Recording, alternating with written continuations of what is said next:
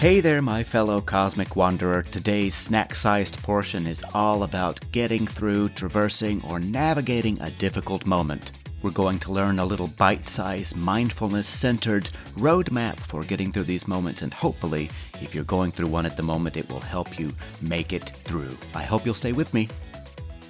Align with your best self. Explore the quality of your being.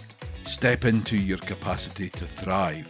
Broadcasting from the northwest coast of Scotland, this is the Wanderer's Guide to Cosmic Fabulosity with D.W. Long. So here we go. We're having a difficult time. We are looking at the road before us and we have uncertainty, or we might be experiencing loss, or the world just sucks and we have this moment of, I don't know what the hell to do right now. This simple practice can help us get a better view of what's going on with us, and then we can make some decisions. Now, here's the thing about mindfulness-centered practices. They are not sort of the cure-all for everything that we're doing. Sometimes if we're feeling intense emotions and we're feeling like overwhelmed because of whatever it is that's going on, a mindfulness-centered practice where we're acutely focusing on that might increase the anxiety we might be feeling or increase whatever emotions and feelings are flowing through us. But this little exercise can help us sort of take a 30,000-foot view, maybe a little bit closer than that, and help us decide what we want to do next with our badass, fabulous selves.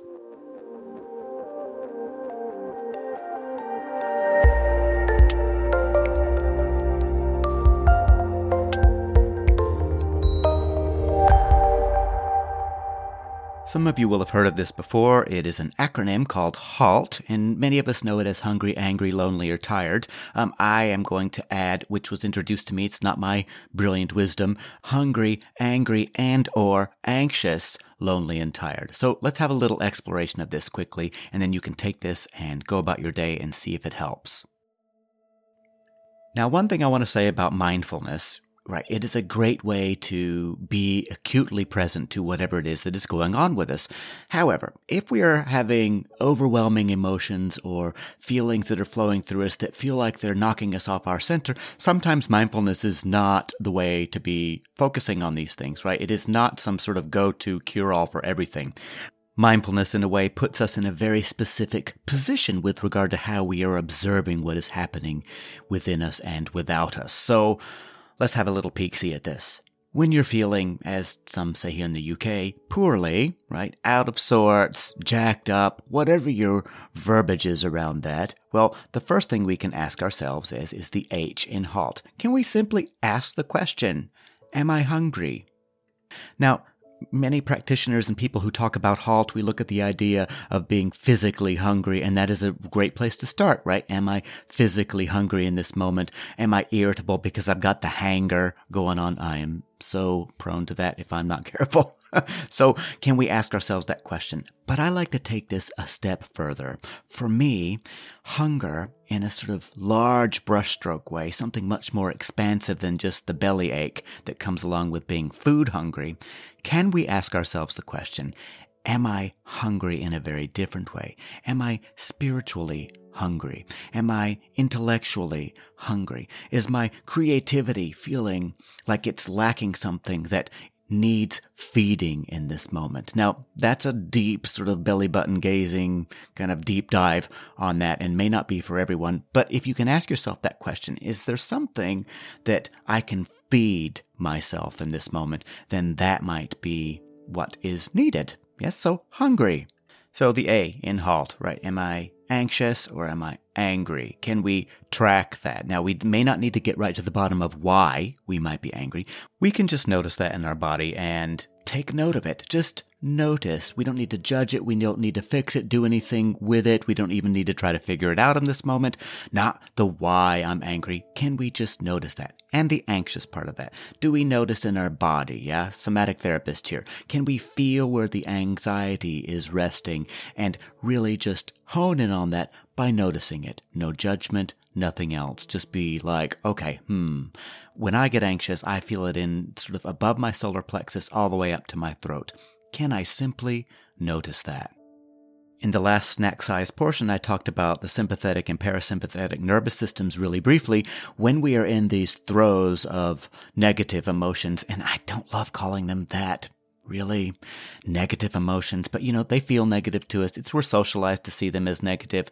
My preference is to say they simply are what they are. They're uncomfortable, right? When we are in the throes of those types of emotions and feelings, we know that our sympathetic nervous system is probably getting triggered in some way. We're going to be in fight, flight, or freeze, and that, of course, isn't comfortable because we're on high alert. We're not in rest mode, yes? So we want to get the parasympathetic nervous system engaged if we can, right? So can we just notice that? Angry, anxious, what are we seeing there? No judgment, no fixing, no figuring out, or not even doing anything in this moment. Very simple activity. Remember, this HALT framework here is all about getting a picture of the roadmap of who we are in any given moment.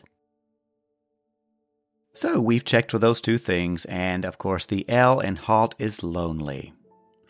Now, at one point in my career, I worked at a treatment facility and I led intensive outpatient groups at one point for adolescents, but then I stepped into the adult realm and then discovered that's where I felt more of a contribution. And when we looked at this hungry, angry, lonely, tired thing, the lonely aspect of this little exercise we're doing here was always the most difficult one for people to look at in a very spacious and open way. So can you ask yourself the question, am I lonely in this moment? Now, the guidance is, okay, if we're feeling lonely, who can we reach out to? And many people, depending on where they are in their lives, report not having someone to reach out to. Yes, they report, well, I don't have any good friends right now because I've broken all my ties, or I'm estranged from my family. I have chosen to live a very solitary life in this moment, so I don't have people who are go-tos. Well, let me give you some advice here that has worked for other people. You don't necessarily have to connect or reconnect with someone you know personally. You can go into Facebook groups. You can find other resources online where you chat with people. You keep a certain level of anonymity, and you can have connection there that might feel comfortable, and it might feel like enough. Now, this was suggested to me by a client. I didn't come up with this. By a client, probably maybe 8-9 years ago, saying, well, I don't do that. I don't have family and I don't do this thing, but I do get online and I chat in Reddit groups, or I have found a group that talks about addiction, and you can go on anonymously and chat with people about what they're going through, yada, yada. So there are ways to connect. Another way, if some of you are spiritual people, you can connect with your inner being. Now you might say, but that's still going to feel lonely. Well, this is when we get a therapist and we deconstruct that and we figure it out. So, last question in this HALT framework. Are we tired? Can we ask ourselves that question and get an answer? Have I been working too many hours? Am I not sleeping well?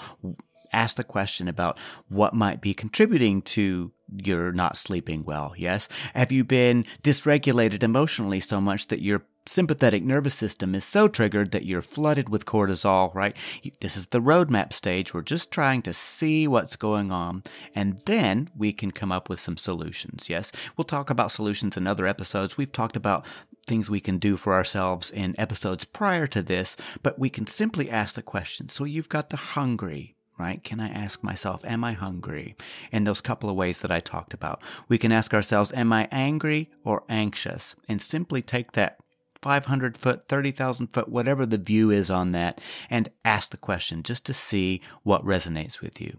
Am I lonely? Right? We talked a little bit about that. What can I do about the loneliness comes after tracking if we're feeling lonely. And then tiredness, right? We can just ask ourselves the question. Later on, we can go to saying, I probably don't need to use my phone in bed at night. And I probably need to spend more time in my meditation trying to calm my sympathetic nervous system and get into rest mode. Yes? So here we are.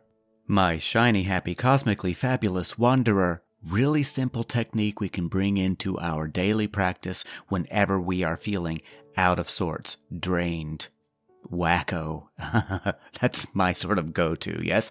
We can ask ourselves these 4 questions. So I appreciate you sitting with me today on this snack-sized portion. I hope you'll take this morsel away with you and that it will help you get a handle on where you are and maybe make a shift after that. So you know how we roll here. I'm wishing you huge amounts of love. I hope your life is luminous, and if it's not in this moment, that doesn't last forever. It will become luminous again. So, until next time.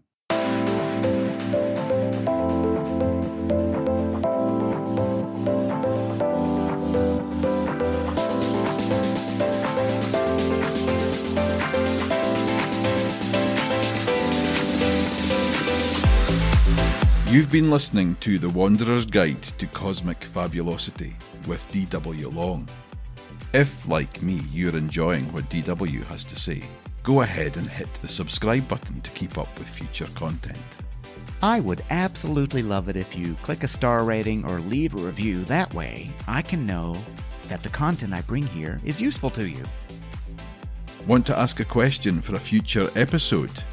Click on the link in the show notes to send your question along via DW's website at www.mcscoach.com.